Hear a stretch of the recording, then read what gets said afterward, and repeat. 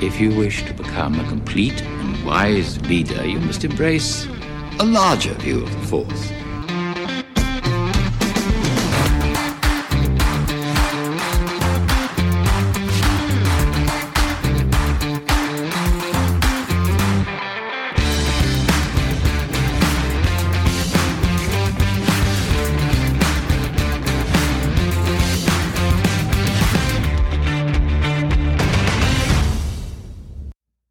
And welcome, everyone. My name is Devore, and you are listening to episode 27 of A Larger View of the Force, a Star Wars podcast. A reminder, as always, check out the earlier episodes of this show if you're new here, and make sure to subscribe to keep up with new episodes of the show as they come out. Today's episode is the first of my two-part look at Star Wars Visions. Originally, I was going to talk about all of Visions in one whole episode, but then I started preparing and I was like doing the mental math. It was one point, it was on Saturday, and I was like watching the episodes. And I'm like, okay, well, they're 9 episodes. Spend like 10 to 15 minutes per episode. Right. Started adding it up. And I was like, no, we split this in 2. Oh, that's 3 hours. Everything's fine. Exactly. So I decided to do 2 episodes, the first ever 2-parter for this show. So for this episode, we'll be talking about the first 4 episodes of Star Wars Visions, namely The Duel, Tatooine Rhapsody, The Twins, and The Village Bride. But before I get into that, I want to introduce the guest who will be accompanying me on this journey through Visions. You've already heard her voice, so you already know she's here. She is 1/4 of Bohemian Geek Studies. She's also a co-host on yet another Star Wars podcast. Jedi Master, Rebel Scum collaborator, Colleen McMillan. Welcome to the show. Thank you so much, Devore. This is amazing. I have not really guested on a podcast ever, except for my very first appearance on Bohemian Geek Studies. And that's kind of how I got recruited to that podcast. I was pinch hitting. Yeah, I want to hear that story, actually, of how Bohemian Geek Studies came to be, because I've been listening to you guys for a while. And, you know, when it comes to like having guests on the show, there's usually like 2 categories for me. So once there'll be in one category, there's like an episode idea that I have. And I'm like, okay, like this might be a good one to have a guest on. And then I try to think about, you know, who would make a good fit. And then there's another category of like, there are people I want to have on the show. And then how can I slot them in? Like, what's the pretense? And you have very much been followed in the second category. Oh, yay. Yeah. I've been wanting, you've been on my sort of like mental guest list. Oh, yeah, I'm so excited. So, I love listening to your pod too. I'm just like, oh my gosh, Devore asked me to go on his pod. Yeah, so when Visions rolled around, I was like, well, of course I'm going to do a Visions episode. And I'm like, well, it's Star Wars, like, but then it's also anime. I'm like, wait, here it is. This is the pretense. I have found it. It's perfect. Yeah, it's fantastic for me. Like, someone wants to hear me talk about anime, I am in. Yeah, so I'm really glad that you agreed to come on for this. Gosh, I'm so excited. Yeah, so am I. So before we actually get into Visions, or part of Visions rather, as with all the guests that I have on, I wanted you to talk a little bit about your journey into Star Wars, how you became a fan, how that fandom evolved, then of course how you got into, I guess, what we call content creating, which is a phrase I don't like, but right. is an umbrella term. And maybe, since it's relevant to what we're going to be talking about for the next 2 episodes, maybe talk a little bit about your background with anime. Okay, excellent. All right, well, what should I start with? Let's start with Star Wars, since I was young when that first happened. I was probably about 7 years old, and my first, like, kind of hit or miss run with Star Wars was the VHS tapes that my brother had and was obsessed with. And we would watch them all the freaking time. Like, all the time. He was obsessed. And I was less obsessed, but I would watch with him because I like sci-fi and I liked horror movies even when I was very young. So if I got scared, it was still okay. I would still watch again with him. So that's kind of my origin with Star Wars originally. And I've always enjoyed it, always liked it. I am like a hero's journey nut. I love a hero's journey. So Star Wars was basically tailor fit for me.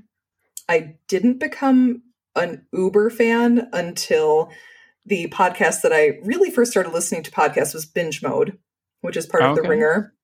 I listened to their Harry Potter podcasts, and then I started listening to Star Wars, and I was like, oh, I guess I should watch everything if I want to like play along and listen along to all the podcasts. I watched all of Clone Wars and was like, oh, this is way better than I originally had thought. I maybe got through the movie and some of the season 1 episodes when I was younger. I was like, I can't do this. Like, I'm not engaged. And then by season 3 of that, I was like, oh, hey, Mortis arc. What is this? And I was in it. I was totally like, okay, I can keep going. And then I started watching Star Wars Rebels. And that was it. It was over. I love Rebels. I am a Rebels pusher. I will tell everyone I meet to watch Star Wars Rebels. Whether they want me to or not, I will. And that is kind of my segue into podcasting. The friend of mine, Sarah, who is the creator, the originator of Bohemian Geek Studies, she had recruited me to proofread one of their outlines. And I was like, well, I can do that. I was a friggin' English major and I have my master's in English. So I'm like, yeah, I can totally proofread something. That'd be fun. And we started with Matilda. She needed a co-host for one episode, so I hopped in. And then we segued into Clone Wars when the 7th season of that was coming out. And that's probably one of the things I'm most proud of. We did a episode by episode breakdown of that season of Clone Wars. And that is basically how I got into podcasting. And then more people joined our team. We have Anders, who really, really loves Star Wars too. And we started to do yet another Star Wars podcast with our friend Daniel. And it was just like, okay, I guess I'm podcasting about Star Wars now.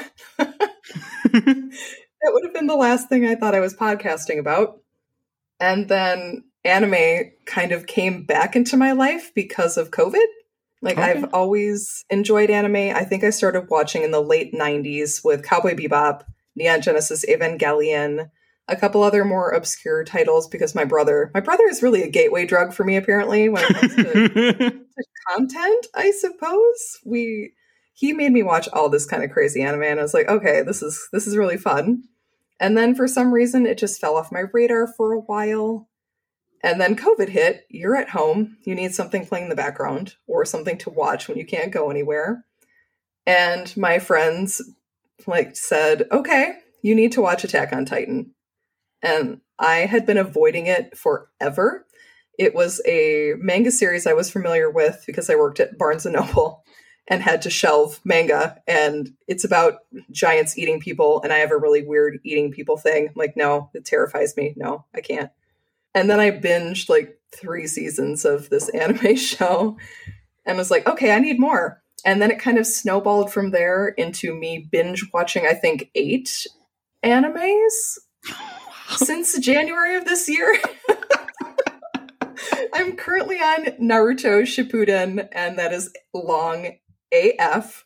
I don't know if we're okay to swear on here. So. Oh, go ahead. Just, okay. Yeah, let it fly. It might happen because I do have a pumpkin beer right now. I tend to have a beer while I'm podcasting, so it could happen. I might drop an F-bomb here or there. And then I found out that Star Wars Disney was doing an anime series, and I was over the moon. I was so excited. And that's what brings us here today. I binged the whole thing in one night and was very impressed by it, and I can't wait for us to talk about it. Yeah, I'm really excited to talk about it. And yeah, I'm really interested to see, because I don't have much experience with anime. Like, the only anime that I really ever consumed to any extent in my life was Dragon Ball Z as a kid. Mm-hmm. That is really my only exposure to proper anime. Yes. So one of the reasons I had you on for this topic was I want somebody who has that perspective and can kind of bring that into the discussion.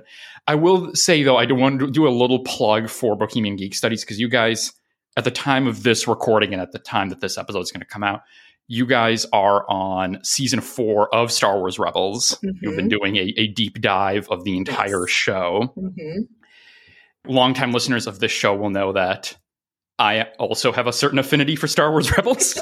This is perfect. This is perfect. Everything. Yes. And folks, let me tell you, there are a lot of podcasts out there that talk about Star Wars Rebels. I've not listened to all of them, naturally. But even so, I can guarantee you, none of them are as horny as what you're going to get on Bohemian Geek Studies. That is very true. There is going to be one time during this podcast where I will definitely be sent to horny jail, but that's fine. Yes. There was all the thirst in that Rebels conversation. It's for everybody. Kanan, Callus, Thrawn, Maul, Yularen in one episode. Yes. Like, everything and everybody. Go listen to it. Mm-hmm. All right. So, on that note, let's dig into the topic du jour and get into Star Wars Visions. Yes. So, we are going to start off with the very first of our four, and that is the duel. Mm-hmm. So, first things first, beyond what's actually in the duel, and of course we'll talk about what happens in that episode, I love this as an intro episode. Yes. As the first episode, if you're watching these in order. Mm-hmm. Because the entire aesthetic of the episode, the music, the fact it's black and white, the animation style, all of that, like, it immediately cues you into the fact that this is something that's adjacent to, but different from the Star Wars you know. Yes. Like, Very distinct. I felt that in the opening minutes. Mm-hmm. And so, just first things first, I love that this is the first episode because it immediately just tells you from everything that you see and hear that this is going to be different. Mm-hmm. And perhaps in the second episode, we may talk a little bit about the decision to end with Akakiri, because I think that's an interesting decision. That is one of my chief hang-ups about Visions, is how they chose to end it. Even though I do like Akakiri, and we'll talk about it. Yes, Yeah, it was a choice to end with Akakiri. Definitely a choice. It was a downer choice. I was kind of surprised they went with it. I really was too. But that is for episode 2, or episode 28, but part 2. Mm-hmm. The duel. So basically the duel opens with, we get to see this little village out in the distance, and we see this figure, the Ronin, showing up to this village. Mm-hmm. And he is accompanied by R5D56. Yes. Maybe the best droid to exist besides Chopper. Yes. The straw-hatted astromech droid. Yes. I love him. Please, more droids and hats. I need this. Please. Absolutely. Oh, it was really great. And so we see the two of them kind of roll into this village, and they stop at this one shop, at the shopkeeper that's a Celestin, and he's just basically there getting tea, kind of on his way, basically, this traveler who's kind of passing through. Yeah. And as he's there, as he's kind of hanging around, resting, you have these raiders who show up at the village. They basically come in this troop transport, and they come through, and the Celestin basically tells the Ronin that these guys are remnants of this old war, and they kind of live nearby, and they kind of raid the village and all that. Mm-hmm. Very rude. Yes, very much so. And we get to see what happens there, where basically the raiders kind of round up all the villagers. And I like the look of all of the different troopers. Yes, they're all very distinct. Yeah, it's really neat, where like they're all clad to some degree in like stormtrooper type armor, but yeah, as you said, like they all look different. Like I think there's one guy who has like just the mouth part. Yeah, it looks like a jawbone. Yeah, exactly. Like just that part of the helmet. Yeah, it's really, again, getting into like the look and the feel of this episode. Mm-hmm. They all seemed human, though. I think all of the raiders were human. Yes. Which is interesting, juxtaposed with all of the kind of bounty hunter protectors. Yeah, so I want to talk about the bounty hunter protectors. Yeah, so these troopers basically run up the villagers, and one of them asks for the village chief. Mm-hmm. And this kid stands up, basically, and identifies himself as the chief. Yep. And basically says that he's kind of been appointed and is the one to kind of negotiate with the raiders.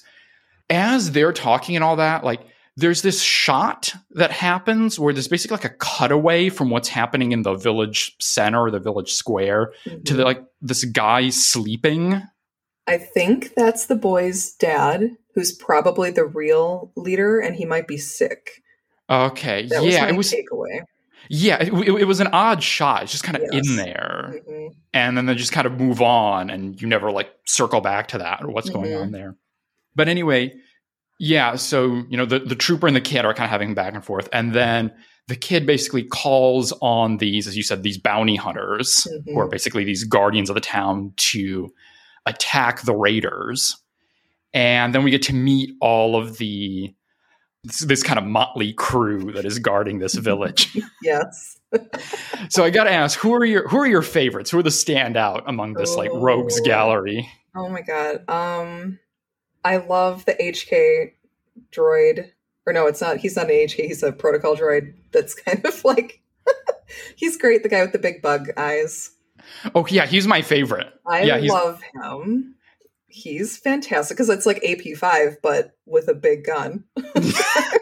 Oh God, there's a mental image. Yeah, exactly. And he could move a little faster, which is fine. He's probably been retrofitted to move faster. Mm-hmm. And I also love the Trandoshan. He looked amazing. He did. His movement was crazy good. I noticed on this rewatch that the droid is being piloted by a Doug. Yes. I hadn't noticed that before. I was watching very closely because I was taking my notes. I'm like, oh my gosh, it's not just a droid. It is a Doug in a droid. The Doug in the probe droid is a great one. Mm-hmm. I love that. That's a great touch. Yeah. So yeah, the Doug, the Trandoshan who's got the swords. Yes. Mm-hmm. He's really great. Yeah, the droid, as I mentioned, the droid is my favorite with like the Gatling gun. Gatling gun, yes. He's amazing. He really is. And then I don't think they're in the initial scene that we get. I think it's a little bit later, but there's the Tusken also. Yes, he comes out of nowhere and he's got his Gaddafi stick and he's like, he does the sound effect of the Tusken. I'm like, oh yeah, they are going for it with this short. Yes. They really are. Every single species that could be a bounty hunter that's protecting this village is a bounty hunter. Yeah. So yeah, I really like all of these town guards. They're a great bunch. And yeah, it's another example of like, yeah, this kind of like fusion of the familiar of Star Wars again with these kind of Japanese and these anime elements, like with the swords and all that. Yes. Yeah, I really love that. And they're basically fighting off these raiders and having some success and all that. Mm-hmm. Yeah, they're good. They're good at what they do. Yeah, they really are. Yeah, they are, to their credit, really able to push back. But then, from the transport, emerges the leader of these raiders. And that is the Sith bandit Koru. Yes. Amazing. Amazing. I love the music that accompanies her. It immediately reminded me of the Cloud Riders music from Solo. Yes. Mm-hmm. So yeah, she sort of emerges from this transport and then goes out and then busts out, as we saw in the previews and we knew this was coming, the umbrella lightsaber. Yes. And it could have looked so cheesy, but instead, because she has such a presence and obviously is very evil, it looks amazing with her. It's kind of like a parasol. She reminds me so much of Oren Ishii from Kill Bill. Oh, yeah. And it's Lucy Liu who's voicing this character. So I'm like, I wonder if they took inspiration from that. Just like her movements at first are like very demure, and she comes down with this parasol umbrella, like very beautiful. But then she is deadly. She's going to kick your ass. Yes, absolutely. And yeah, I like the look of her even before she derobes later on, where she's got like the cloak and then part of it covering her face. Yes. Yeah, it's a very kind of dark, mysterious look to her. Mm-hmm. And then she basically gets into the fight and starts taking out our erstwhile bounty hunters. Yes. And, she takes on our favorite droid and basically chops down his Gatling gun. Yes, so sad. Yeah. And we then, love the droids. Like, we want all the droids to be fine. yes, we do. All the droids. There's so many droids. There's so many wonderful droids and visions. Mm-hmm. Yes. And we will talk about all of them. Yes. I think they're kind of the highlight almost. The lightsabers and the droids are very much the highlight of Star Wars Visions. Yeah, I would totally agree with you on that. Yeah, I think you're right. I think they're very much the standouts. And yeah, so Koru basically is kind of slicing and dicing through all these bounty hunters. Mm-hmm. She has the confrontation with the Trandoshan where she basically impales him. Yeah, tough look for our guy. He tries really hard. He really does. Like he goes in very confident, and then he's basically like, run. Yeah. He's like, stop. Yeah, so she's kind of cutting her way through all of them. And then basically what we see happening is as all that fighting is going on, basically back up at the hill where the Ronin is with our shopkeeper, he's just kind of watching at the distance, not really kind of getting involved. Mm-hmm. And then what we see happen is that basically in the midst of all this fighting, there's a blaster bolt that hits the shop and it kind of damages the droid and he's taken out. Mm-hmm. And it's like, oh no, that's unacceptable. Unacceptable. Yeah. So yeah, on the one hand, his droid gets taken out, and then once Koru gets involved and he sees the red lightsaber and he sees that there's a Sith, then he basically decides at that point that he's going to get involved in the fight. Yes. Up to that point, he's really just kind of observing. He's not really doing anything. And he tells the shopkeeper to fix up his droid by the time that the teapot boils, which is, as we will see, a great gag that has great payoff at the end of the episode. And he basically goes down to confront Koru, and we get this great moment where she kind of unsheaths her lightsaber out of the parasol, the umbrella, and she goes in for a kill blow, and he stops it with the Force, which is great. The way he just kind of grabs onto the lightsaber. Yes. And yeah, that's at that moment that she discovers, and basically we discover that he is Force sensitive, because I don't think there was any indication up to that point. No, not really. His calmness kind of exudes like this natural talent that you might expect he would be adept with the Force, but nothing overt. Like, he's just a guy traveling with his droid. Right, exactly. And so she basically assumes at that point that he's a Jedi, and then he unsheaths his lightsaber, and we get to see that it is a red blade. And he has this great line where it says, "Unfortunately, I am not a Jedi." Yes. Interesting word choice. It's a really interesting word choice. That really grabbed me, the use of the "unfortunately." I think, like, obviously there is, up to this point, there is this air of mystery around him. But I think once you get that, like, that adds even another layer. Like, now you're really interested about, like, what do you mean, unfortunately, you're not a Jedi? Right. Because there's immediately there's a tease there about his background. Yeah, I love a backstory. I love a tragic backstory. Yes. And, like, one of my feelings about this scene is that, like, I kind of wish we had this reveal in the episode.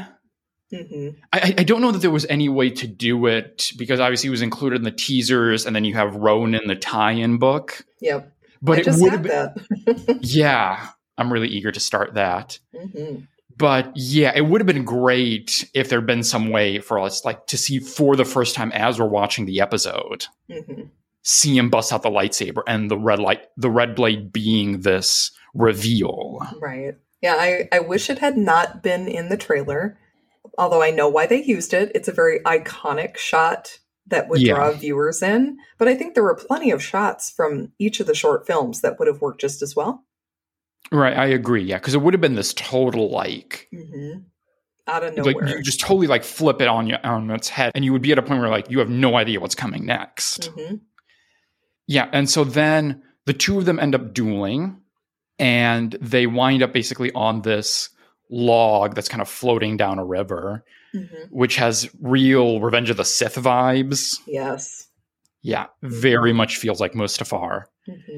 And basically, as they're dueling, and then Koru basically tells him to drop his weapon and surrender, then we get to see the payoff of the droid teapot gag in the distance, where basically once he's fixed up the droid, I like that the droid is plugged into the Gonk droid. Yes, I love a Gonk droid. Yes. I'm a sucker for a Gonk droid. Yes, I love it. I just actually, before I started recording this, I was watching some Rebels, and I finished the episode with Sabine and Ketsu, and with a great Gonk droid appearance in that one. The Gonk droid spy. Yes, the courier. He's so perfect. Yeah, so love me a good Gonk droid.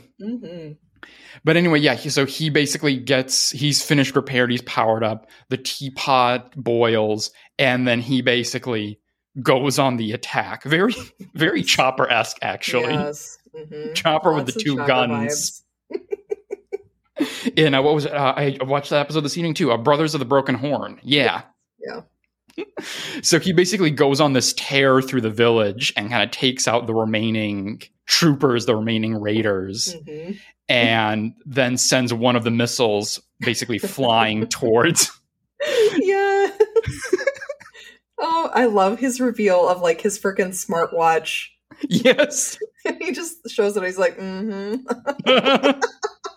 Good job, Ronan. Yeah, it's great. Basically revealing that it was all a setup. And that he was basically like rope-a-doping her, essentially. Yep. Until the droid was ready. Yep. And so they basically then end up going down this waterfall. And Ronan seems to basically disappear. And she kind of goes down, and the waterfall kind of parts to reveal this hidden chamber. It's kind of right underneath the waterfall. And she sees a red lightsaber that is there in the distance, and she thinks it's the Ronin. And then she basically flies in and goes for the kill. But then it turns out basically to be a lightsaber that was put onto a statue. Basically the setup. And then he comes in from behind and delivers the kill blow. Yep. Which again, another great kind of setup there. Beautifully shot. That whole sequence is great. I love a waterfall, especially like for Japanese cinema cultural kind of symbolism. The waterfall, like going through a waterfall, would be like a rite of passage, or like a waterfall of truth, kind of how water can cleanse you and cleanse your soul.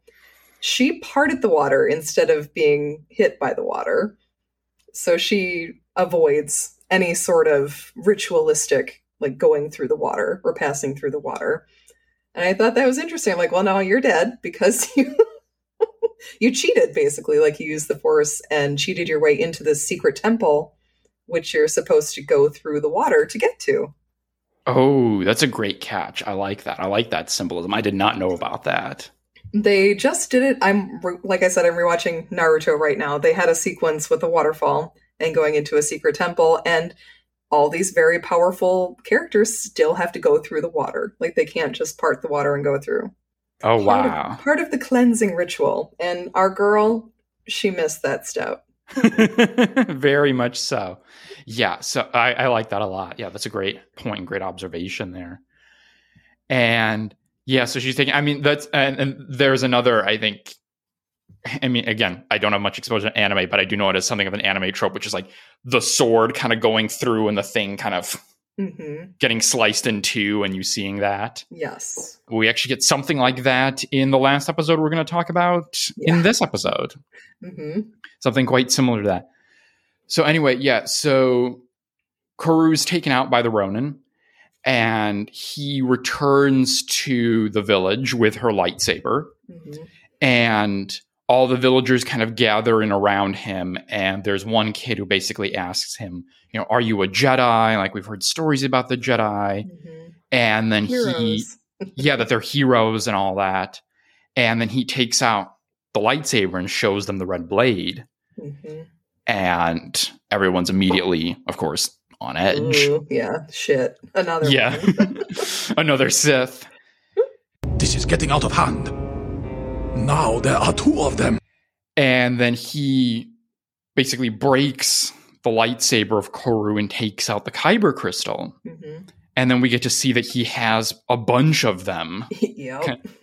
Almost like General Grievous style, like in his cloak. Yes. A fine addition to my collection. He's been hunting. Like, this is why we need that novel, because I'm sure we're going to get the story of he is a former Sith. He is a Sith hunter. Like, I think the only reason he saved this village also is because she revealed herself, which is another problem for his character. But, I mean, he saved them. Yeah.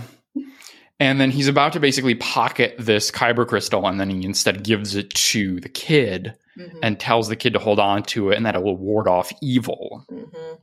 Which, again, that's another interesting line.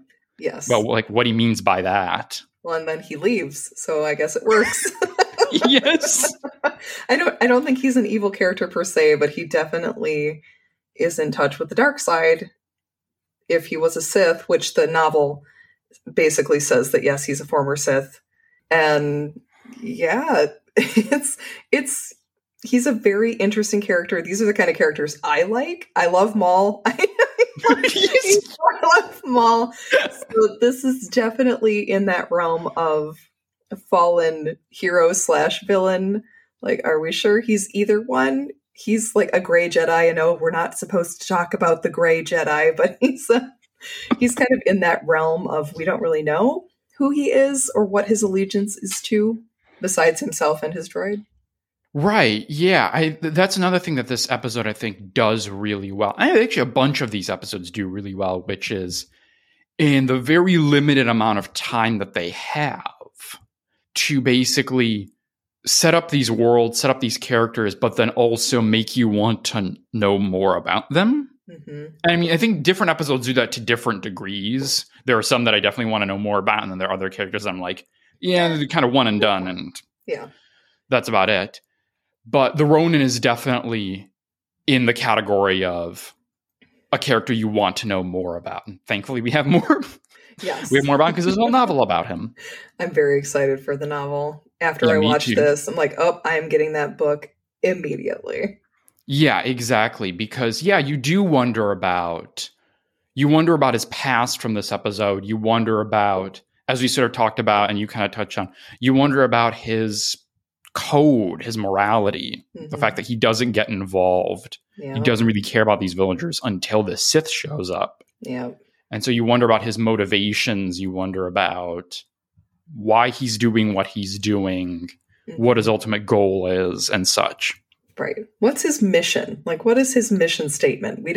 We still don't really know, besides the fact that he probably takes out Sith when he finds them. Yeah. And we don't really even know, we don't even get a sense from this. I'm sure the novel, of course, will go into more detail about this, but you don't even get a sense of what that is a means to. To what extent that is a function of him having some sort of moral objection to the Sith, right, or to what extent it is some sort of basically wanting to take out the competition. And exactly what is behind that. Yes, we need a motivation. Please give us a motivation. The characters need it.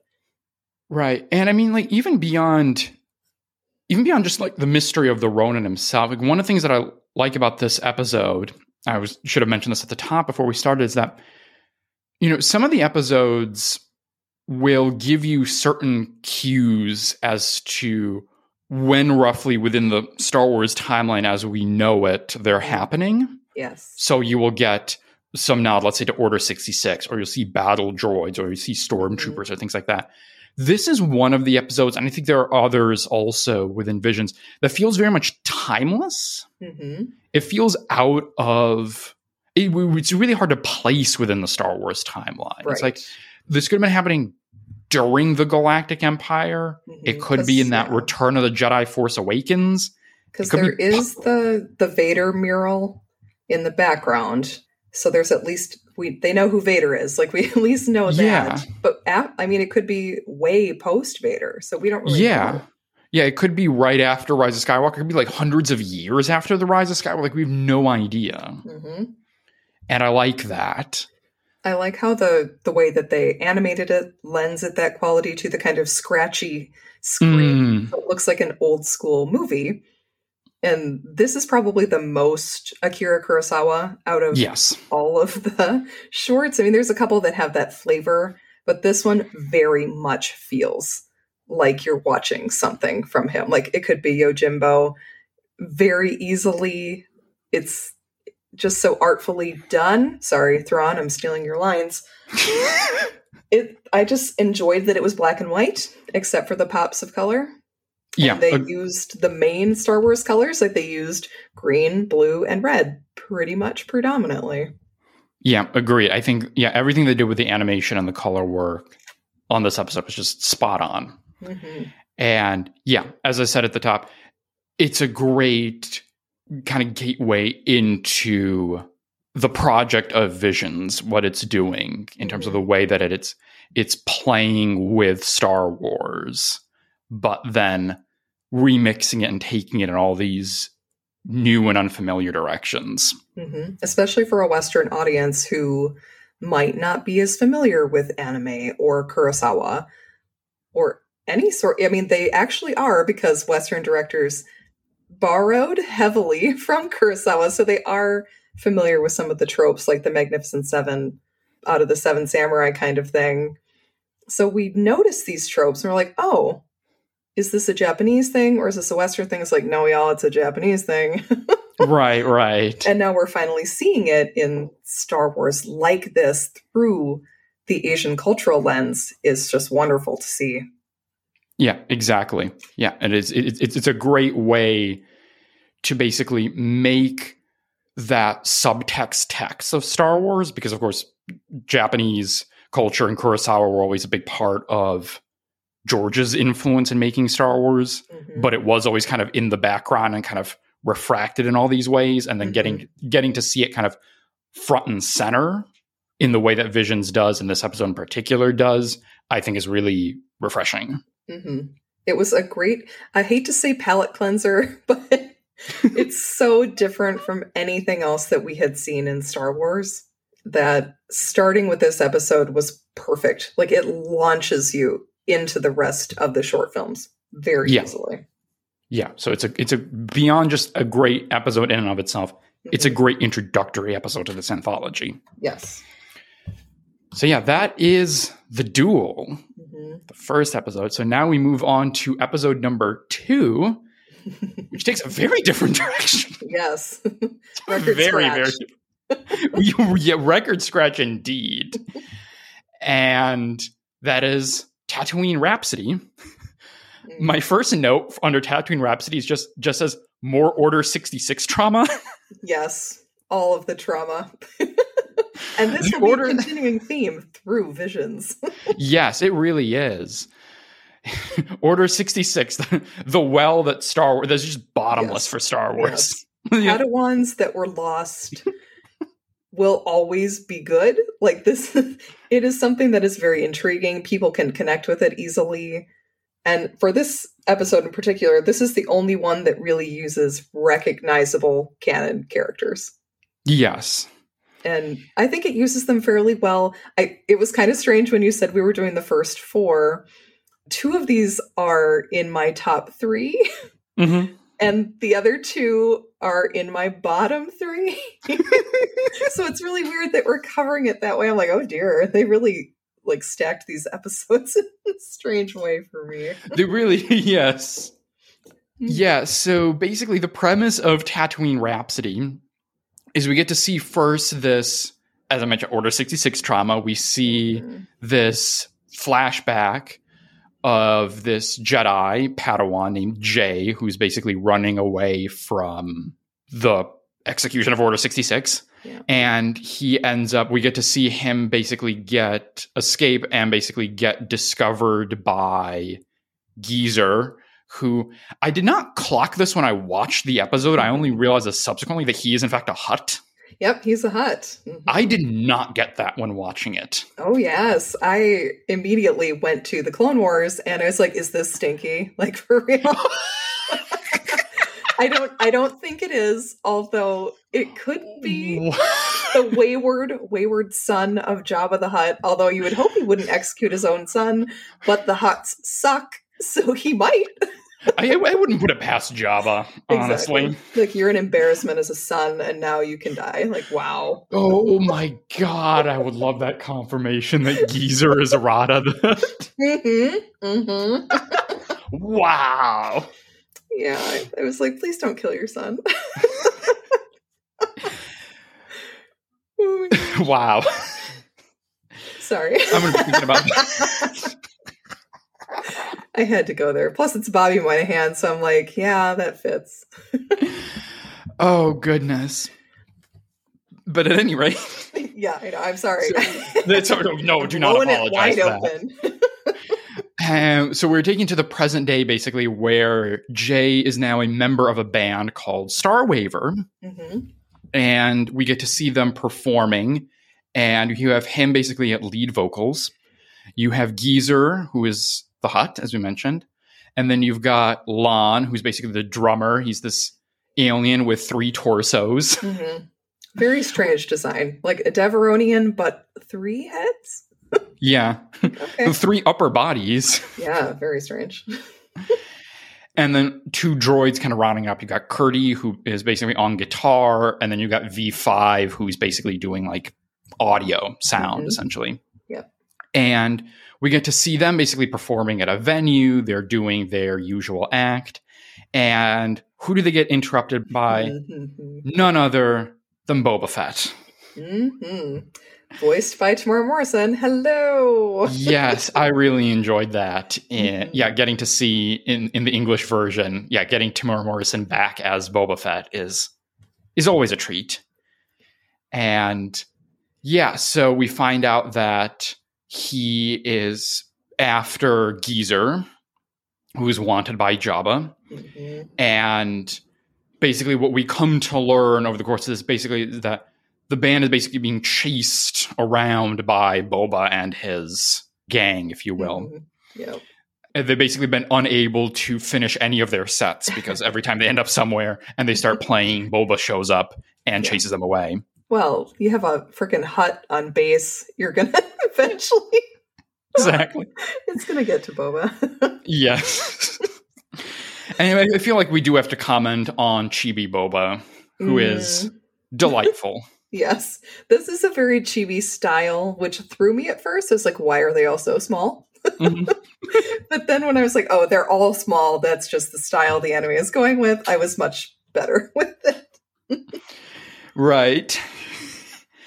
And we basically get to see them, like they escape on their ship, they get chased by Slave One, and they get taken down, and then Boba ends up capturing Geezer, or he basically, I think, surrenders. Yeah. And he gets carted away back to Slave One, and then Jay goes out there to try and confront him, and he takes out his lightsaber, or the hilt of his lightsaber, and he's basically standing there ready to attack, and like he can't do it. He basically freezes up.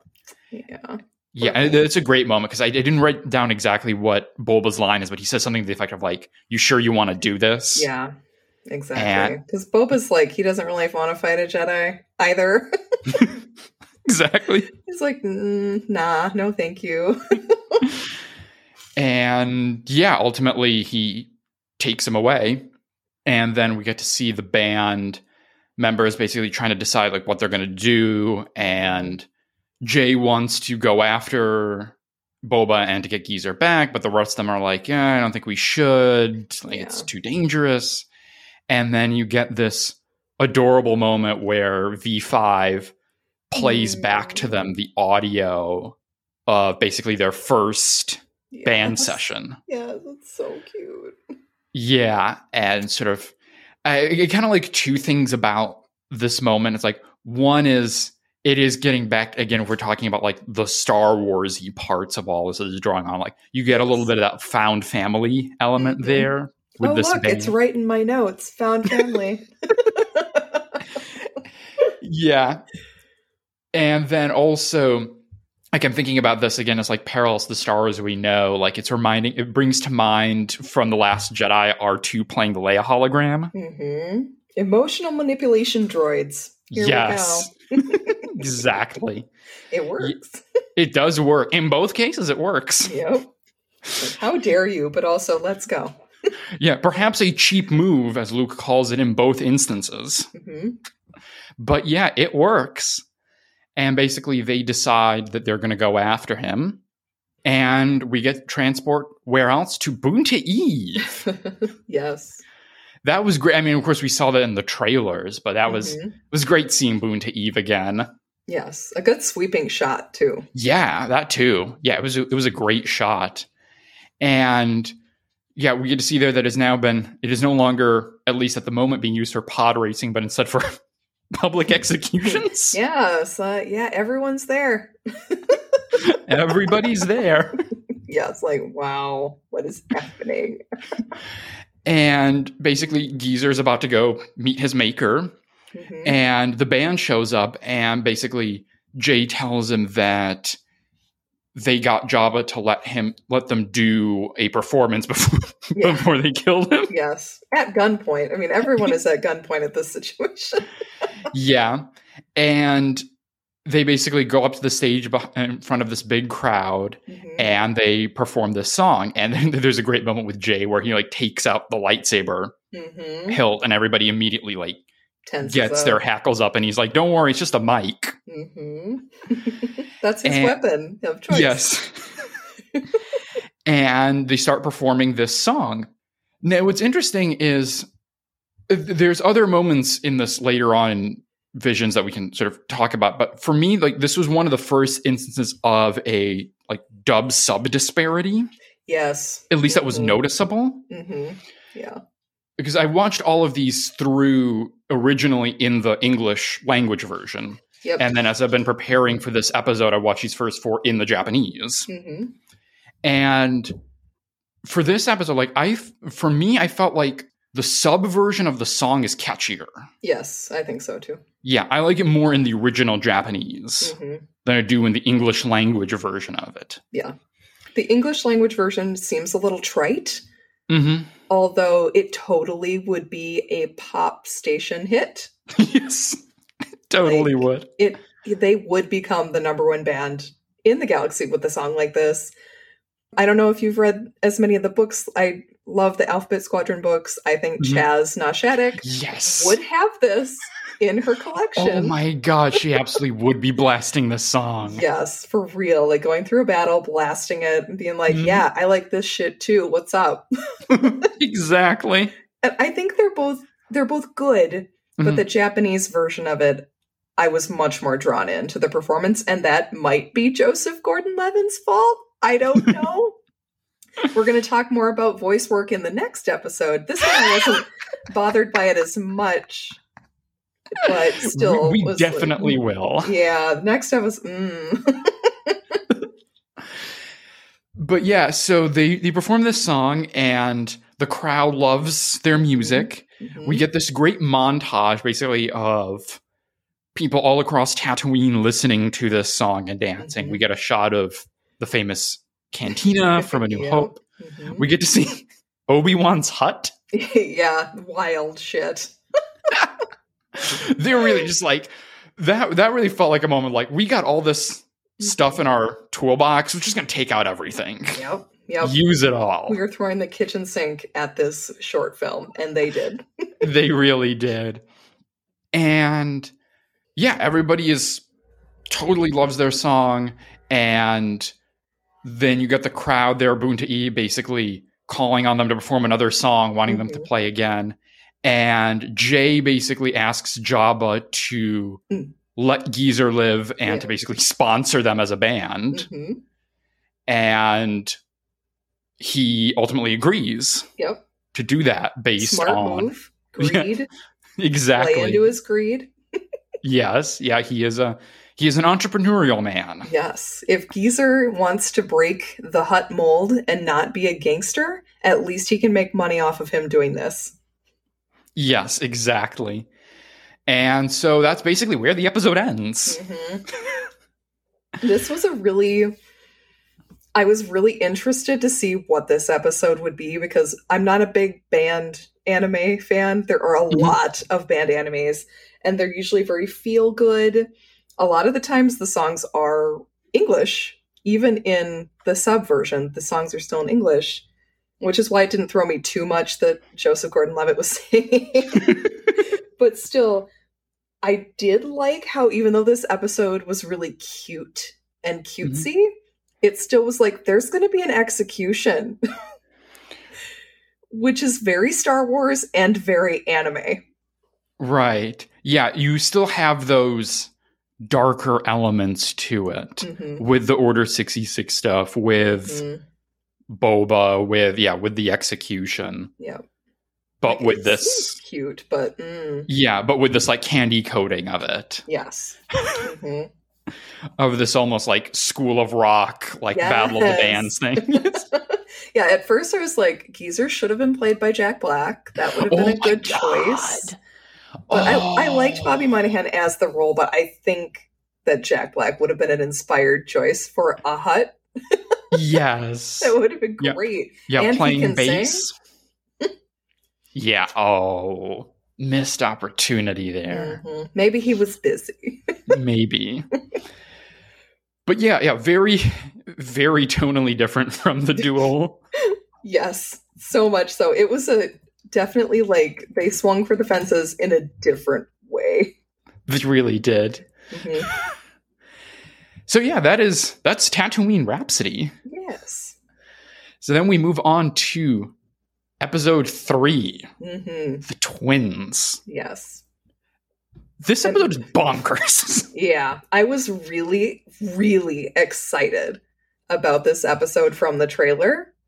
And while I do enjoy it, it is in the bottom of my rankings. It goes a little bit higher when it's in the Japanese. Yeah, this is, yeah. For real. The Japanese does add. Yeah. Yeah, that does add something to it, something to the experience. Yes, because it's a very yell-y episode. And in the Japanese, for some reason, it just sounds better and more believable. And I don't know if that's because it's in a different language where I can't necessarily understand the nuance in the words. It just, the voice actors did a much better job with it. And I love Alison Brie. I love Neil Patrick Harris. They're both too old for these roles. And they can't believably be teens / 20-year-olds as other voice actors could do. Like, Tiffany Grant would have been amazing in this.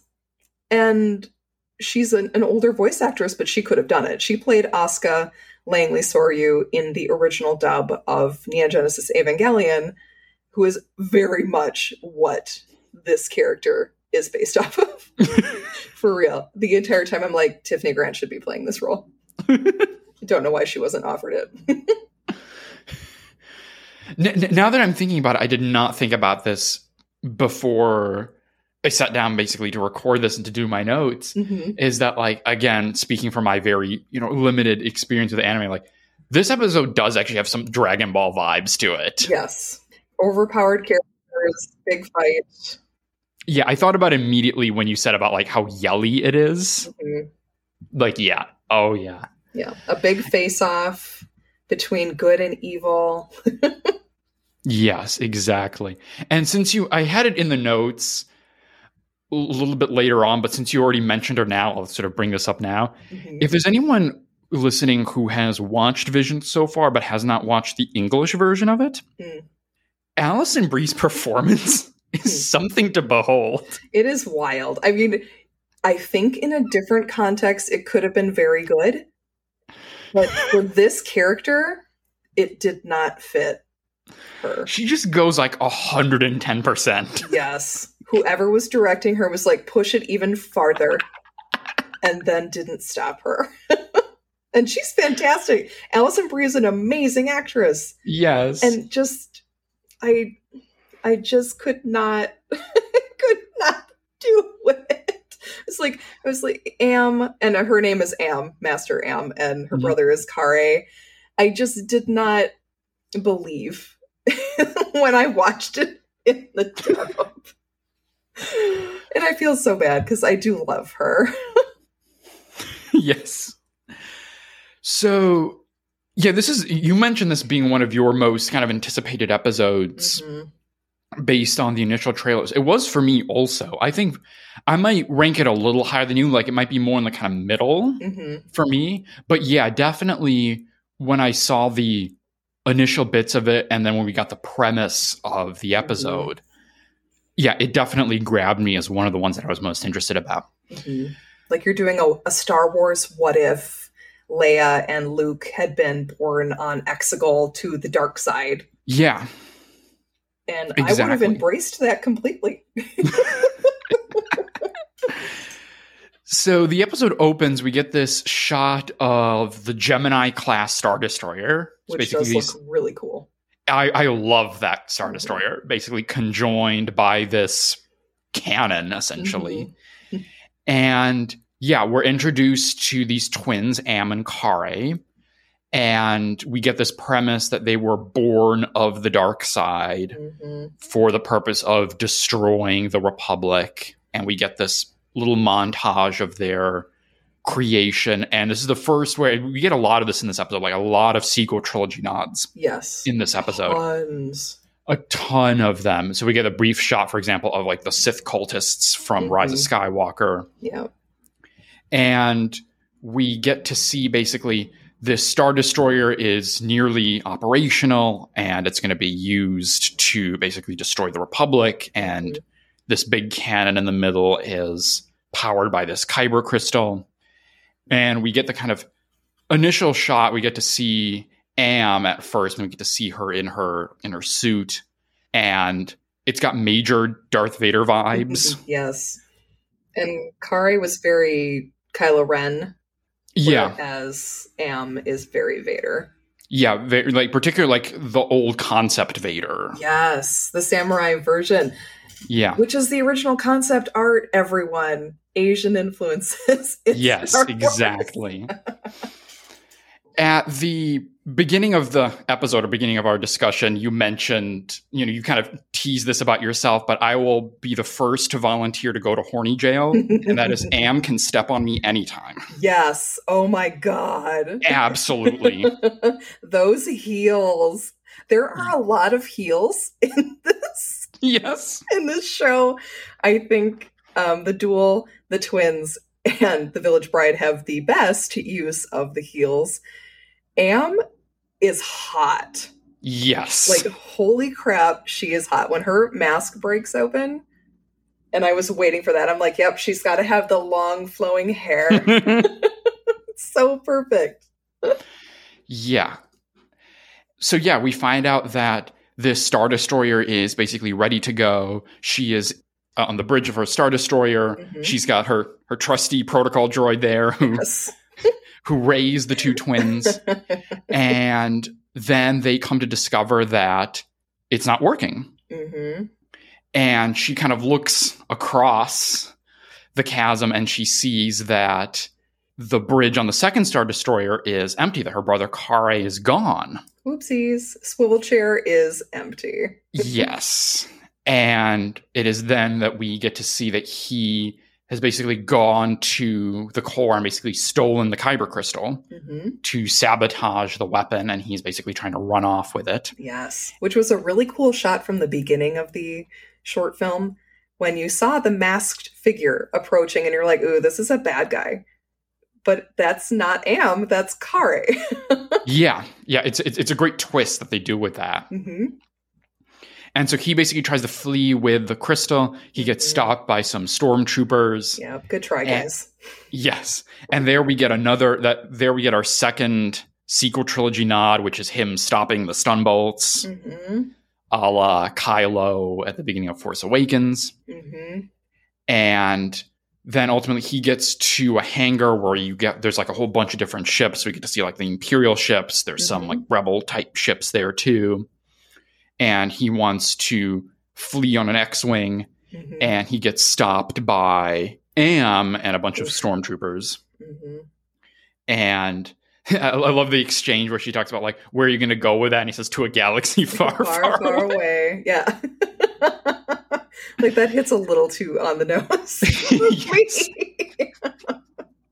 Needless to say, everyone, like almost every single one of these episodes I have a bad feeling about this. Yes. Oh my gosh. And yeah, so she's basically questioning him about, like, you're going to turn this over to the Republic. What are you doing? And he ends up hopping into an X-Wing and tries to take off. And he doesn't care about the Republic or the First Order. The Empire doesn't care. Yeah, exactly. Yeah, he's just trying to get away from there. And we learn a little bit in a few minutes about what his motivations are. And so he tries to flee in an X-Wing, but Am stops him with the Force. Yeah. Basically grabs his ship and kind of pulls it back. Again, sequel trilogy nods there, reminiscent of the troop transport. Flipping Rey and Kylo. Great choice. Yes. Yeah. There are a couple more, I think, Rey and Kylo nods to come in this episode. And so they basically end up having this confrontation, like, on the Star Destroyer. Wild. In Absolutely space. Bonkers situation with no one wearing respirators except the protocol droid. I mean, it is stunning. This is probably one of the most beautiful of all of the short films, and yet they're out in open space. Unless this Star Destroyer has some sort of field around it where it's creating atmosphere, they are in space. Yeah, they really just said, like, fuck it with, like, the physics stuff. Yes. Which Star Wars does quite often. Yeah. Yeah, this episode gave up, like, the last pretenses of attempting to make this make any sense to, like, the way that we understand things to work.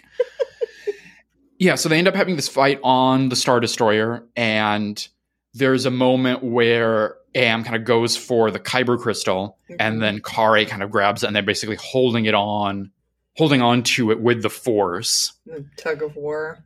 Yeah, they're having the tug of war, and then it ultimately breaks apart. Again, like Rey and Kylo, Last Jedi, with the Skywalker saber. And then you get this really interesting, like, brief interlude where the action kind of stops, and they're in this, it's hard to say exactly what they're in, but they're in some sort of anime mental space.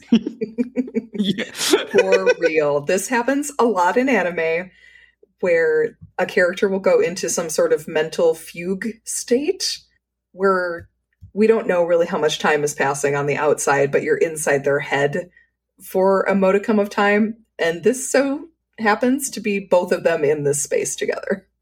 Like, maybe it's a twins thing? Right.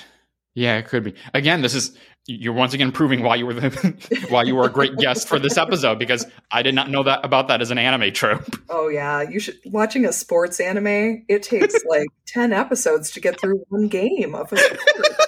Because you're doing all of the mental gymnastics of what the players are doing in their heads while they're playing this game. Oh God. Which is actually very good. I really like Haikyuu, which is a volleyball anime. And yeah, you're in the players' heads as they're trying to make plays. And you're like, this happens within a split second in a real game. And 10 episodes later, they finally score a point. Oh, goodness. And so, yeah, so as they're in this mental state, we learn that Kare basically stole the crystal in order to protect Am. Right. And that he had this vision that if she used the crystal, she would die. And Am ultimately doesn't believe him. Right. Or doesn't care. Yeah, or doesn't care. Yeah, because she even brings up the fact that she's ready to die. Yeah, that she's ready to die, that they were basically created by the dark side to conquer death. And ultimately she decides to use the crystal to basically empower herself. And we get to see it basically kind of the way it kind of transforms her. She gets like the 6 robotic arms, or however many arms it is. Yes. And with the extra lightsabers, we get the lightsaber heels. Yeah, the lightsaber heels were wild. I liked the whips. That is there's a High Republic character who has more like a whip style lightsaber. That was really cool to see. The heels was wild. Very, once again, anime with like Studio Trigger, who did this episode, also did Kill la Kill, which is a very female character empowered anime. And it just reminds me a lot of that. The woman is the badass fighter. Like, she is towering over Kare in this entire thing. I'm really amazed that he won with how empowered she is. Yeah, so as we see, basically, she gains all of these powers and abilities through the crystal, but it is also kind of starting to overwhelm her. Yes. And so Kari's realizing, So Kari sort of realizes that he needs to do something in order to save her, in order to basically destroy the chunk of the crystal that she has, that she's using to power herself. And what he decides ultimately to do is to take a piece of the crystal and put it into his own lightsaber, which is another great little shot there where he's kind of loading it. Yeah, that looks very cool. Yeah. And my next note like summarizes, but it's just like so bonkers because it just says Kari slices apart a Star Destroyer with his lightsaber. With an X-Wing. And somehow doesn't kill Am when he does it. Which is what happens, but it's like if you were reading this out of context, you'd be like, what is happening? Yeah, once again, visually stunning, very Holdo maneuver-esque. But no. Even within the realm of Star Wars where crazy shit happens, this is wild. Yeah, I'm thinking now about how, like, there's always, again, I remember this was particular with Rebels, but when people are talking about the extendable lightsabers. Oh, God. Like the lightsabers where you could change the height of the blade. I like he's that. making, like, the giant sword. Yeah, that is a little outside of the changing it for your height. And at first I thought he was going to power like the X-Wing's weapon system with the saber because they do that in the High Republic. But then no, they totally go in a different direction. Like, wow. Yeah. And I just had no idea like how to go about watching it. Like, I was just very confused, but also like, yay, this is very beautiful, but what? I would have loved to have been a fly in the writer's room for this one. Yes, exactly. As they were brainstorming these ideas. Like, what got left on the cutting room floor for this episode? Be wearing spacesuits? Fuck it. No, we want to see their faces.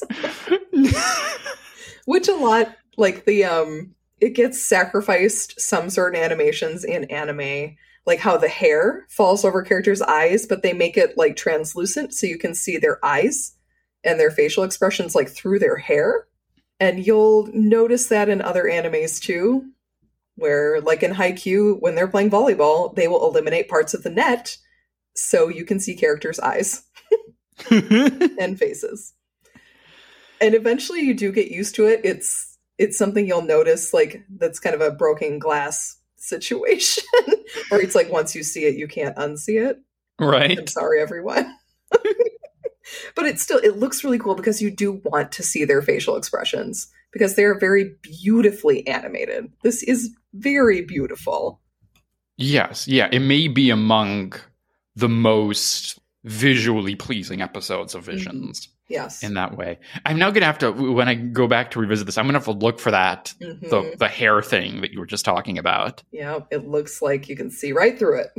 Yeah, because I did not clock that, but I'm going to have to look for that. So anyway, yeah, he slices through the Star Destroyer, as you mentioned about like the Holdo maneuver nod there. We get the same kind of look there. And then we basically cut to Kare. He's crashed his X-Wing on some desert planet. Vertically. Yes. It's sticking out of the sand. Like, yes. It went ass over tea kettle into the sand, basically. Don't know how he's alive, but he is. And he's basically looking out to the sun, again, in a very kind of classic Star Wars-y way. Mm-hmm. And he's basically talking about that he's still holding on to this hope that his sister is out there, that she's still alive, and that he's going to be able to figure out basically the mystery behind their purpose and why they were made. Right. And that's where the episode ends. Yep. Another one that ends like, what? Exactly. Like, excuse me, I would like to know more, which is what they're doing. Like, they want to get maybe more funding for a season 2, which I would not be mad about. Me neither. Like, I would like to see him resolve things with his sister. I think that would be really cool. Yeah. This is just such a wild episode. I remember when I've watched it the first time, I paused after this one and was like, wow. Like, I need a minute to digest what just happened. It is. It leans hard into the bonkers side of Star Wars. Mm-hmm. And the bonkers side of anime. Yes. Because let's face it, some of anime is crazy. Some of it is insane. This is like some JoJo stuff happening. Wow. Wild shit. Yeah. So so far we've gotten 3 episodes with 3 decidedly distinct aesthetics. Mm-hmm. Which, in ways is good, because it does kind of create this sort of buffet. Yes. Where people can gravitate towards particular episodes based on what their own tastes are. Yes. What their visual aesthetic is. Even though it is very, like, still Jedi-Sith dichotomy, we still get enough differences within the Jedi and the Sith that you're getting different stories. Yes, exactly. Yeah, and you're getting those stories presented in different ways. Mm-hmm. But yeah, very jarring to like watch them all back to back to back in that way, particularly these ones. Weird. The binge experience was strange. Yeah, it is very interesting, the choice to release these all at once. Mm-hmm. I don't know if that was a function of length. I'm not sure either. Maybe because it wouldn't fit within a chunk of time. But it's not primetime television, so they don't have to worry about that. Yeah, doing the lump drop as opposed to doing, let's say, a week by week, the way that they have been doing with a lot of the Disney Plus Star Wars content. Mm-hmm. I think in some ways, I mean, on the one hand, it's nice to be able to because we're all greedy, we want the stuff, so it's nice to have it all. Mm-hmm. But then, yeah, you do wonder, if we had a week to digest the twins, and then come back and watch The Village Bride, be like, oh, okay. Yes. Oh my gosh. But yeah, so you've set up things well to transition to the final episode that we are going to be talking about in this part 1 of Visions. And that is The Village Bride. Yes. It's so sumptuous and so stunning. I love this episode. My first note under Village Bride just says, The Village Bride is perfect. Basically, it is very Studio Ghibli, which is Hayao Miyazaki's studio, who mostly does film. And this is like Spirited Away, Princess Mononoke, the visual stunning films that he does, the kind of wistful music, the very natural setting and appreciation of nature was so present in this one, and I was engaged immediately. Yeah, when I tell you that this episode has, as the kids say, lived rent-free in my head the first time that I watched it. Mm-hmm. I am right now sitting in here, we will, of course, talk about this character more. I'm sitting right now wearing an F shirt. Oh, yes! I have her wallpaper on my phone. Yes. This is the episode that, in my head, ever since the first watch, I just come back to over and over. It's very rewarding. The entire thing, you can get new things when you watch it. And my friend Connie wants to cosplay as F, and I am like, yes, queen, get it? Because she can. Yes. Please be F. This is an amazing character. Pretty much everyone in this is really good. Yes. Amazing. Totally. And I'm glad you made the Studio Ghibli comparison, because like that was one of the things that I took away from watching the episode, which is that like it's so cinematic. Yes. Like in the way that, let's say, people talk about The Marshal as being this thing that feels like this short movie. Yes. You are watching. That was like one of the things that immediately hit me about watching The Village Bride. It's like, this feels like a 10, 15-minute movie. Yes. Yeah, it felt like a film. Like when it ended, I was like, no. Yes, exactly. Like, why did they do this to us? And I really love the actress that plays F. Is amazing. She is the character, the female from The Boys. And her name is Karen Fukuhara. I love her. She is fantastic. Yes, I love Karen Fukuhara also. I want her to be in more things. Yes, yeah. She is also, you mentioned that she's on The Boys. She was also in Suicide Squad. Yes. I sort of got to know her from actually for other voice acting work, because she also does Princess Glimmer and She-Ra and the Princess of Power on Netflix. And she is also Kipo on Kipo and the Age of Wonder Beasts. Yes. Both on Netflix, both absolutely delightful. Go watch them. And notice that we will not comment on anyone's voice work in this episode because they were all perfect. Yes, exactly. Yeah, when I said at the top, The Village Bride is perfect. Yes. The Village Bride is perfect. You are correct. This is one of the most perfect episodes, short films that I have ever seen. Yes. So we get here even more Order 66 trauma. Yes. Gotta have that Padawan trauma. Gotta have it. Gotta have it. It is there. And so this episode opens, as you mentioned, very idyllic, very bucolic kind of mountain village. And we get to see this bride and groom basically walking along this nature trail. The bride, Haru, she's being carried on the back of her groom. Yeah. Who's named Asu. And because he has this line about like a bride can't get her feet dirty before her wedding. Right.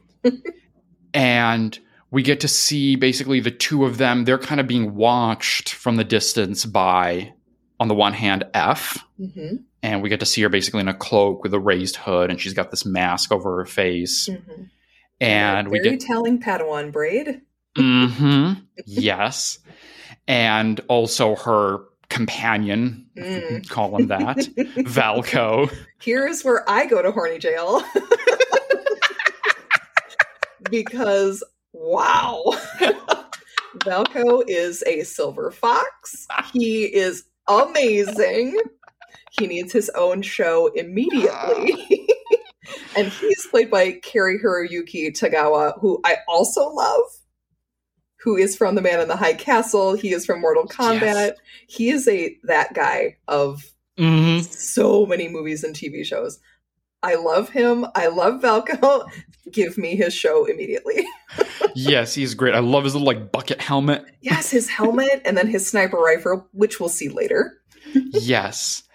And we have this great line from you that, again, one of the many aspects of The Village Bride that is just kind of stuck in my head from watching the first time, which is he has that line to F where he says, "It doesn't suit you, that mask." Yeah. And it brought to mind, again, for Star Wars nod, like it brought me to Han's line in Force Awakens. Yeah. When he confronts Kylo and he says, "Take that off, you don't need it." Yes. You don't need to hide who you are or who you were. Yeah, which, because she kind of does. Like, yes. Although take off the braid, because for real, that is a tell. Yes. Yeah, because like that's one of the things that, of course, Star Wars constantly goes back to as a kind of motif, which is about masks and showing your face and hiding your face. There's obviously the whole arc with Kylo Ren, with him smashing the mask and then putting it back together. With another Asian cultural technique of putting things back together with gold filigree. Yep. Yes. Yeah. Yeah. The nod to Wabi Sabi, that idea. You know, you've got Phasma's whole story that's told in the Phasma novel about her wearing a mask and not showing her face ever. Which is a shame. Yes. Give us Gwendolyn Christie. Yes. Please. Yes. Of course, everything with Vader and all that. So yeah, that's always a kind of recurring Star Wars motif there about characters hiding or exposing their face, and that being this kind of marker for, different identities or hiding your past or authenticity and all that. Yes. So we kind of go back to Haru and Asu, our bride and groom, respectively. And we basically get to see them perform this wedding ceremony. Yeah. They kind of go to this waterfall river area. And they have this ritual, essentially, that they perform. And you get to see them kind of, even along the way, we get to see some of their, I guess, mysticism, kind of nods of their religion, because they have this line about, I forget who says it too. I think Asu says something about like saying to Haru about like wishing like her parents could have been there to see her get married. And then Haru mentions about like how they're one with the planet, just like his parents. They're one with the Force, the Magna. Yeah, we'll talk about that in a sec. And then when they're actually doing the ceremony, they're doing the ritual, they have these lines that they recite together where they say, "We are the sky, we are the forest, we are the river." And yeah, as you mentioned, they evoke this notion of Magna. And what I liked about that is this again gets something ties back to Star Wars, which is this notion, this idea of the Force being this thing that has all of these different names or forms or interpretations. That basically we get to see all these different people and these different cultures and different even individuals for whom the Force kind of presents differently. Yes. And they have different names for it, like the Lasat have different names for the dark side and the light side of the Force.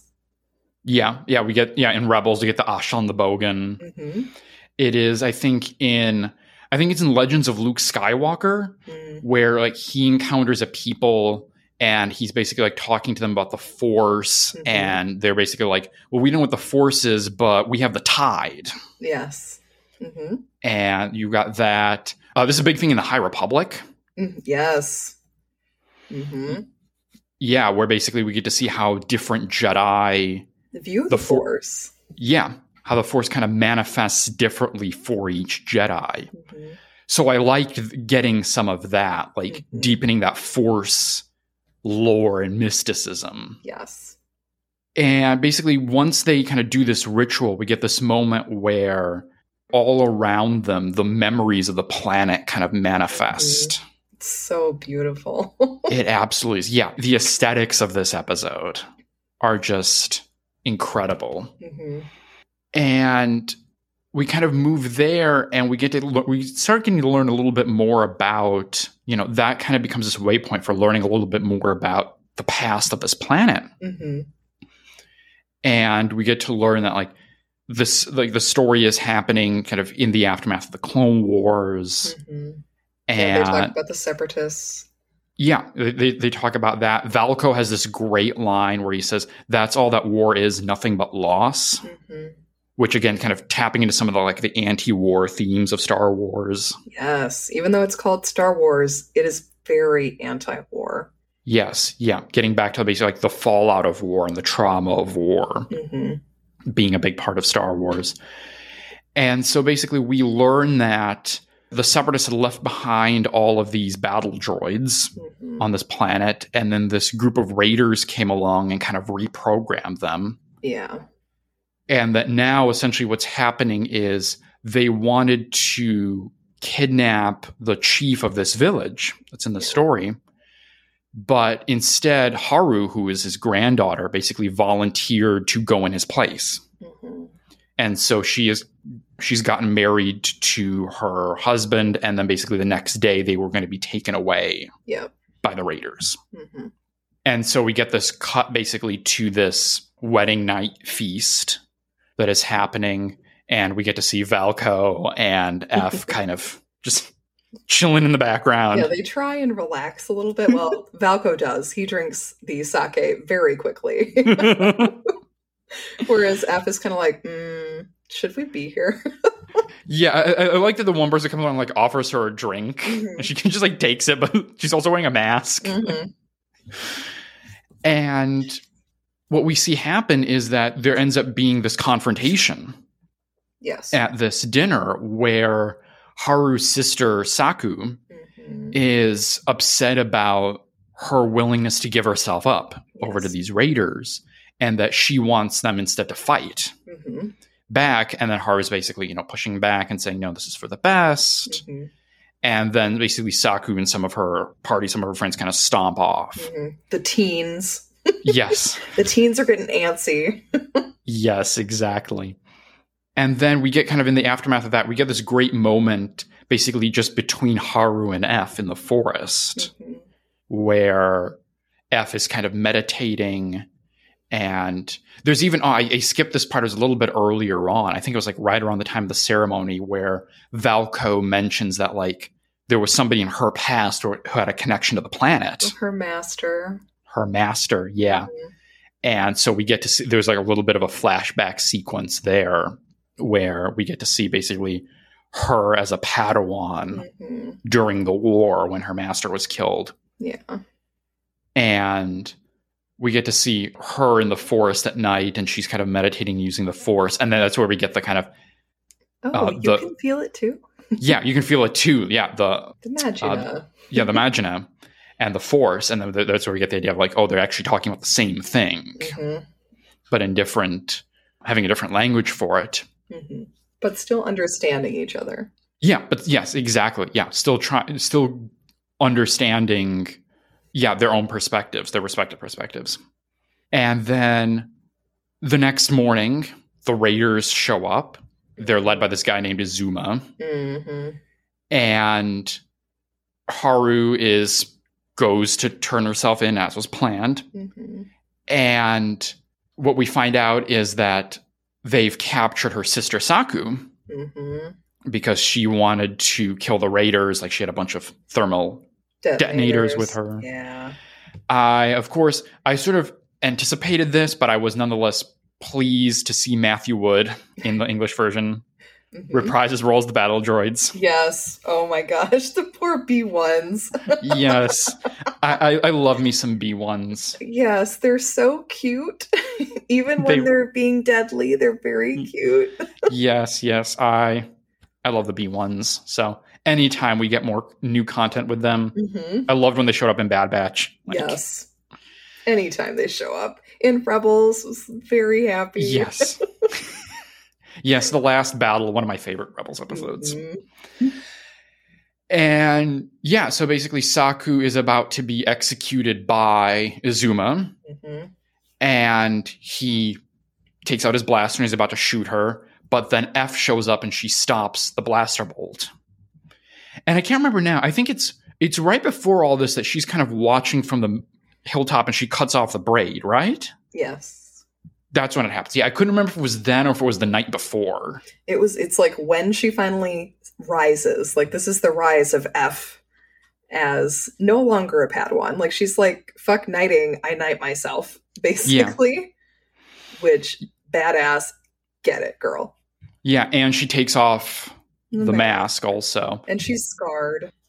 Yeah, even a little bit like that sequence there when she does the two things, like the other thing that it like Star Wars thing that triggered in my head was like a little bit Kanan in Jedi Knight in that sequence where he's cutting his hair and all of that. Don't make me cry. This is not supposed to be a crying podcast. Oh man. But yeah, that physical transformation, and again, the symbolism of the mask, taking that off, that being the kind of her kind of stepping into her true self and no longer hiding who she was. Yeah. And you know, she has this great line when she confronts the raiders where she tells them, you can't change the river's flow by casting a stone. Yes. But live in harmony with nature and you'll change together. The people of this world know that well. And that's from the memory from earlier when they were trying to catch the fish by putting stones. They weren't blocking everything off. They were just kind of trying to get the flow to go in the direction they wanted. Yeah, exactly. And I think like This is another great moment where, again, like pulling in those Star Wars motifs where we get to see that, again, this is something that Star Wars plays with a lot, which is this nature technology dichotomy. Big time. Where you've got, on the one hand, these villagers who have this deep connection to nature and are very spiritual. And then you got these raiders using these battle droids. Yeah. And again, that's something that Star Wars comes back to time and time again. I mean, most prominently it's Return of the Jedi with the Ewoks and the Empire, but it's... Yes. But it's all over the place, basically. The way that the villains are often represented by the use of technology and the willingness to defile nature. Again, you could go back to Rebels. It's a huge part of Rebels. Thrawn is a big part of that. Yeah, like what we see with the way that they kind of change Lothal. Yes. Poor Lothal. Yeah, and then, of course, Ezra with his connection to animals and the Loth Wolves and all that. So, that's one of those wells that Star Wars goes back to time and time again, and it kind of comes back here. There was one particular line that F says in this moment that, like, the first time I watched it, like, it was like a punch, like in the best way. And it's the moment where she says, "Magina, may you rise and may the Force be with you." Like that, like, it's so good. It did something to me. Anime is good, everyone. And Star Wars is good. Yes. It's a very visceral feeling when she says that. Yeah, that was one of those, like, damn, I love Star Wars moments. Yep. You're like, sometimes Star Wars makes me mad, but right now, this is great. I love this character. She's fantastic. Every single person in this film deserves to have more. Absolutely. So much more. Even like Haru and Asu and Saku, a lot of U's there, which probably has a thing going along with it. I love name meanings. So, of course, I looked up all of the name meanings in Japanese, and Haru means spring, Asu means tomorrow, and Saku means bloom. So it's a lot of hopefulness in these people that live on this planet. It's all about renewal, and we live on, and whether it's through Machina or through the Force, which is basically the same thing, they're all about continuing on and renewal. And the Raiders are disrupting that kind of natural Force element, which means they're going to get taken out. Yes. And they get taken out in spectacular fashion. Her heels, once again, amazing. I wrote in my notes here because I didn't have it pull up. I wrote the heels and then in parentheses and just wrote fire emoji. Yes. I see you wearing those Chanel boots. Yes. You go, F. I love it.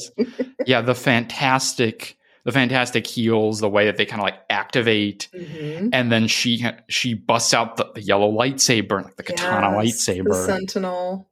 So I didn't even think about that, but you're so right. Like, she's a protector of the Force and the Jedi, and that's what she was meant to do. And that's when she casts aside the mask of being in hiding, and Valko's like, yes, embrace it. Yes. So you've got, on the one hand, you've got him on the hilltop, basically, taking them out. Yeah, the sniper taking out the battle droids and the other raiders. And then you've got F on the ground, and she basically deals the kill blow to Azuma, where she does basically again, I know there's something else like an anime trope, which is the slicing through the person. Yep. And she takes him out with her lightsaber, and basically all the battle droids are taken out. Their ship is destroyed. And the raiders essentially flee. Great use of that helmet. Yes. I was not expecting that. That was a great moment. Whatsoever. It's like, he just chucked his helmet. What's that supposed to do? Oh, I see. It's like, okay. Yeah, I love that. And after that, basically, the villagers, it sort of ends a little bit like the duel, but in a much sunnier way. Yes, this is like a very heroic moment, whereas the Ronin, is more ambivalent and we're not really sure how we should feel about it. This is like pure hero moment. Yes. And Valko stays and helps them lift logs and stuff. Exactly. Because of course he does. Yeah, so Valko sticks around in the village, and then we get to see this final shot of F basically going into her starship and leaving the planet. Yes. And that is where the village bride ends. Ugh, I want more. I want more. Oh, give me. Oh, this was the first episode where I really was like, this needs more. The first three, I was like, yes, I want more of the duel. I'd like to see the twins continue. Tatooine was more of like a contained. Mm-hmm. But this one, I wanted way more. Yeah. Like 2.5-hour movie.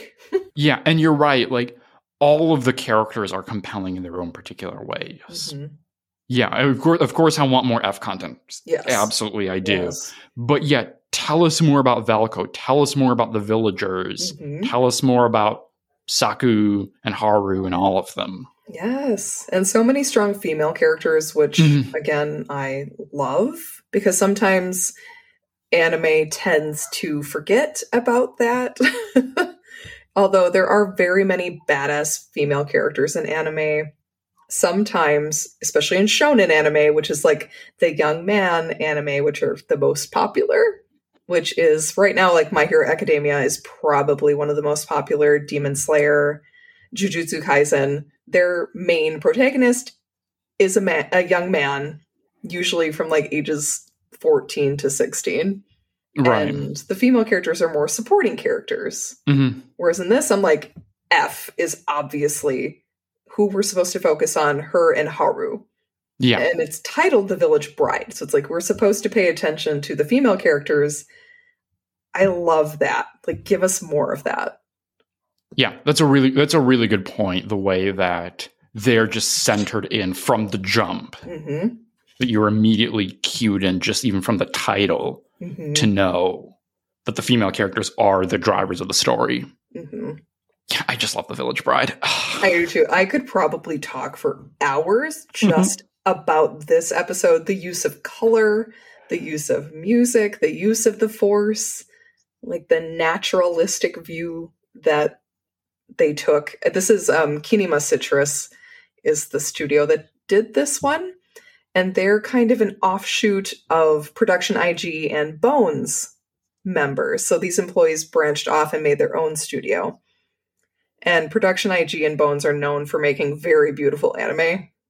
This is kind of like, do you remember watching like Land Before Time and American Tail? Mm-hmm. That's Don Bluth breaking away from Disney. This is Kinema Citrus is kind of breaking away from the bigger anime studios. So I'm really glad that they got to showcase what they can do in Star Wars. And with Disney, like, I want them to do more just from seeing this. Because I haven't seen any of their other anime. I looked them up and was like, none of the titles were super familiar to me except for maybe one. So now I want to see more of what they can do just from seeing The Village Bride. Yeah, I agree with you. I'm totally with you there. Yeah, I would love to see them not just continue with this story, although of course I would like to see that too, but also develop new stories sort of in that same aesthetic. Yes, it's just stunningly beautifully animated. Loved it. Yeah, me too. All right, so this kind of wraps up part one of our visions conversation.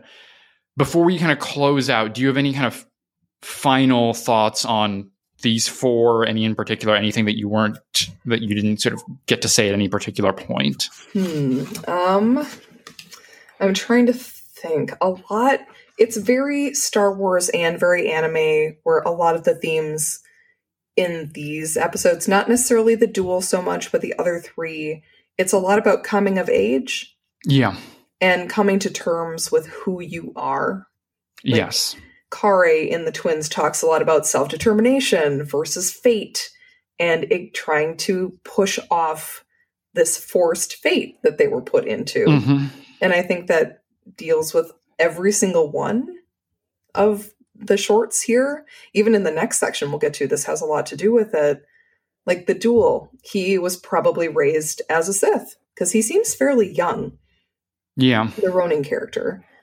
And very obviously is kind of disillusioned with how he was raised. He's like, actually, I'd prefer to have been a Jedi, even though they also sucked. Like, I could deal with that. But then every other one has more youthful characters who are trying to come to terms with who they are, how they want to represent themselves. In Tatooine Rhapsody, they kind of Jay throws off his Padawan / Jedi roots and embraces who he is now. Yeah. Which is nice to see. It's usually the opposite. We usually see characters like F who are in hiding and who embrace their Jedi selves more. Whereas Jay's like, I can save my friend by not being a Jedi. That's a really good point. Another refreshing way to look at it. I say that like the Tatooine Rhapsody and the Twins are two of my lower tiered shorts, but they're still really good. It's the pizza argument. Like, all pizza is good. Yes. All Star Wars is good. All of Visions is good. These just happen to be not as close to my heart as some of the other ones, but there are still really good messages here. And Jay is a really cute, adorable character who uses his brain, unlike some Jedi, in order to save himself, his friend, his band. Like, he saves his found family by not fighting. Instead, they embrace who they chose to become. There's like 2 droids in the band. Droids aren't supposed to have self-determination, and yet here they are in a band. Right. And I just like that message that Star Wars puts out there. Like, yes, there is the Force. Yes, there are visions. Yes, some things may seem determined by fate, but that's not necessarily true. Yeah. Like, just because there's a prophecy doesn't mean you have to follow it, Anakin. Exactly. Yeah, that's a really good point. I mean, even, in Tatooine Rhapsody, like, their whole song there is about that too. About that notion of like being yourself and kind of determining who you are. So yeah, I think you're totally right about like that being this thread through those 4 episodes, and it'll come back, of course, in the back half as we talk about it on the next episode. And I think obviously another big part, a kind of theme through all these 4, and again shows up in other ones too, is this kind of air of an aftermath or a fallout. Yes. Like, in all of these, we're seeing stories that are taking place as a consequence of something that has happened off screen. Yes. Which is usually how great stories start. Exactly. Yeah. Like, we have the backdrop of the Clone Wars in both Tatooine Rhapsody and The Village Bride. In the Twins, we get a sense of, okay, this is like post Rise of Skywalker kind of there. The duel, I kind of talked about the sort of timelessness of that, so we don't really know. We do get a sense of like, because we get the shopkeeper kind of telling us like, oh, these are remnants of some sort of Imperial rebellion, uprising, remnant thing. So there's a bit of a nod to that, but we can't tie it as well to like particular Star Wars events that we know. But yeah, so we're seeing all of these characters having to grapple with these things that have happened in the past. Yes. Which, again, I think is something that ties these together, and I think is something that makes them quite compelling, is these nods to this past that we don't know much about. We don't really know where they came from or exactly what happened to them. And that makes it more intriguing. Yeah. And that makes you want to know the backstory. Even if we don't necessarily get it, that propulsiveness that comes from the past is usually what makes a story good, especially hero's journey stories with the original trilogy. You have Luke, who is trying to unshoulder the burden of being Darth Vader's son, even though he doesn't know he is. Obi-Wan still chooses him. Like, he chooses Luke instead of Leia to shoulder the burden of the past, and he doesn't even know about it. Yeah. Which is kind of rude of Obi-Wan, I'm not gonna lie. Yeah, and that's something, you mentioned A New Hope. That's something A New Hope does really well, which is just like the peppering. Like, you fought in the Clone Wars. Like, what's the Clone Wars? Like, yes. It doesn't tell you. The Imperial Senate, like the Old Republic. Yeah, they don't tell you anything.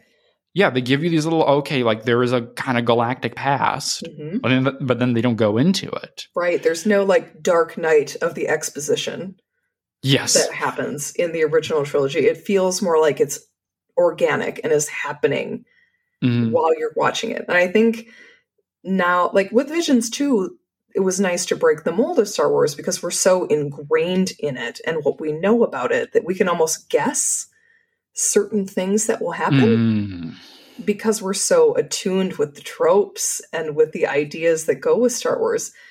And I think that's why The Last Jedi was so intriguing to me, because the Holdo maneuver and a lot of other things that happened in that movie, Broom Boy at the end, were things that were surprising. And I know a lot of fans don't like that, as they think that they want to be surprised, when in reality they do not. And I enjoy being surprised. I love a trope. Like, I will embrace a trope wholeheartedly. But when it does surprise me, I also like that. And I think Visions was really good at doing both. Yes. Yeah. I totally agree with you there that you do have episodes in here that, in a little kind of Last Jedi way, like it zigs where you think it's going to zag. Yeah, and it kind of, it takes you down the path of thinking like, okay, here's this familiar thing that you know, but then we're going to yank you in another direction. Yes. Yeah, that is very much to its credit in that regard. Everyone, watch Visions. Yes. That is the moral of this two-parter. Go watch Visions. And go watch both versions of Visions. Watch it both in the English dub version and watch it in the Japanese subtitled version. You'll get a different feel for what each voice cast brings to the table. Yeah. It's kind of like Squid Game now. Like, please don't watch the dub. Whereas in Visions, yes, please watch the dub because some of the voice acting is fantastic. In some other things like Squid Game, just watch the subtitles. Please.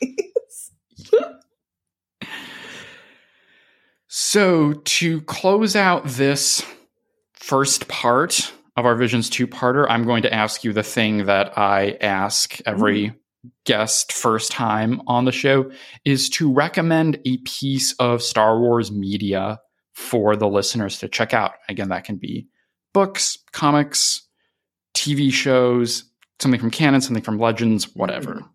Okay. Well, obviously watch Rebels. Yes. I will forever and always plug that. But I also like to point out more little-known sections of Star Wars, particularly Legends. There are a lot of people who have only seen the movies or who have maybe dabbled in the TV shows a little bit. If you really like Star Wars, if you like sci-fi, try the books. One of my favorite Star Wars novels is Outbound Flight by Timothy Zahn. It is one of the few Star Wars books that I almost threw across the room because I was so mad at Timothy Zahn. It's one of the Thrawn novels, even though he's not necessarily the main character. It's connected with Legends and is slowly being connected with canon, very slowly, with the Thrawn Ascendancy trilogy, which the last book will be coming out in November. And basically read every single Timothy Zahn Thrawn novel. I would suggest all of them. He's a really talented author. I was very skeptical to start reading Star Wars books. And then all of a sudden it was like, oh, COVID, I can't do anything else. Here we go. I think I read about 60 in 2020, 60 Star Wars books. And out of all of those, I did New Jedi Order, which was a chore, which is 19 books. So that's a big chunk out of there.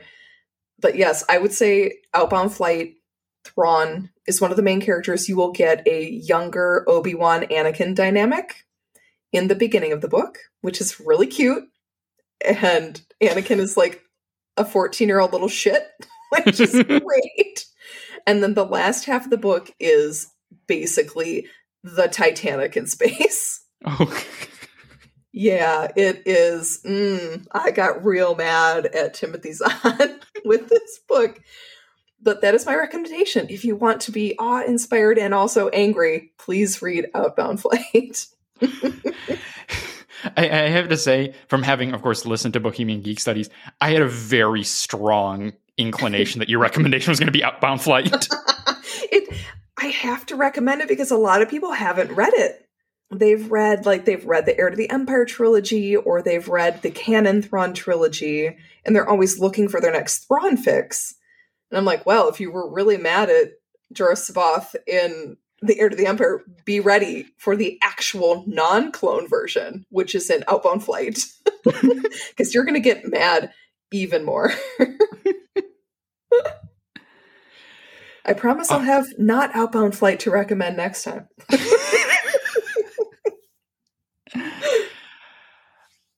All right. So on that note, Colleen, thank you for coming on the show to talk about Visions. You will be back very soon. I will be back very soon. Thank you so much for inviting me too. This is so fun. I love talking about Star Wars. I love talking about anime.